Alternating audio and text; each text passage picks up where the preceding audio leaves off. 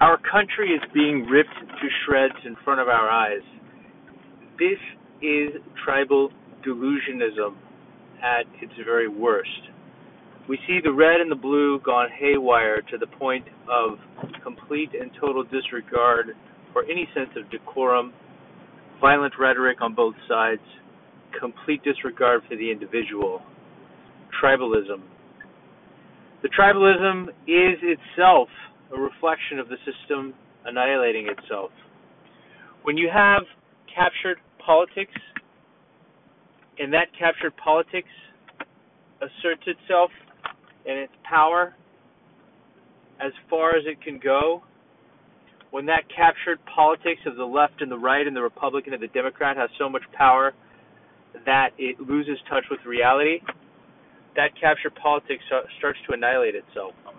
When you add to that equation a desperate populace, a populace that has been left behind by the elite, a population that has suffered at the hands of the schism between the rich and the poor, a populist sentiment that's been propping up around the globe in response to the captured nature of our financial system, where the 0.01% has taken control of the system and captured the power and the wealth, and a captured system where the rich are so captured in their own delusion that they don't realize that the system itself that they're a part of has been the cause of this schism between the rich and the poor. When you have a population that's in pain and suffering, and that population then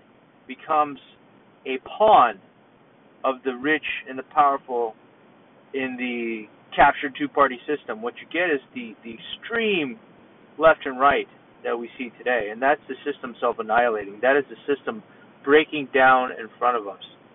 So political risk is a word. Political risk is kind of a phrase. Political risk is a symptom of a system that has been manipulated by central banks.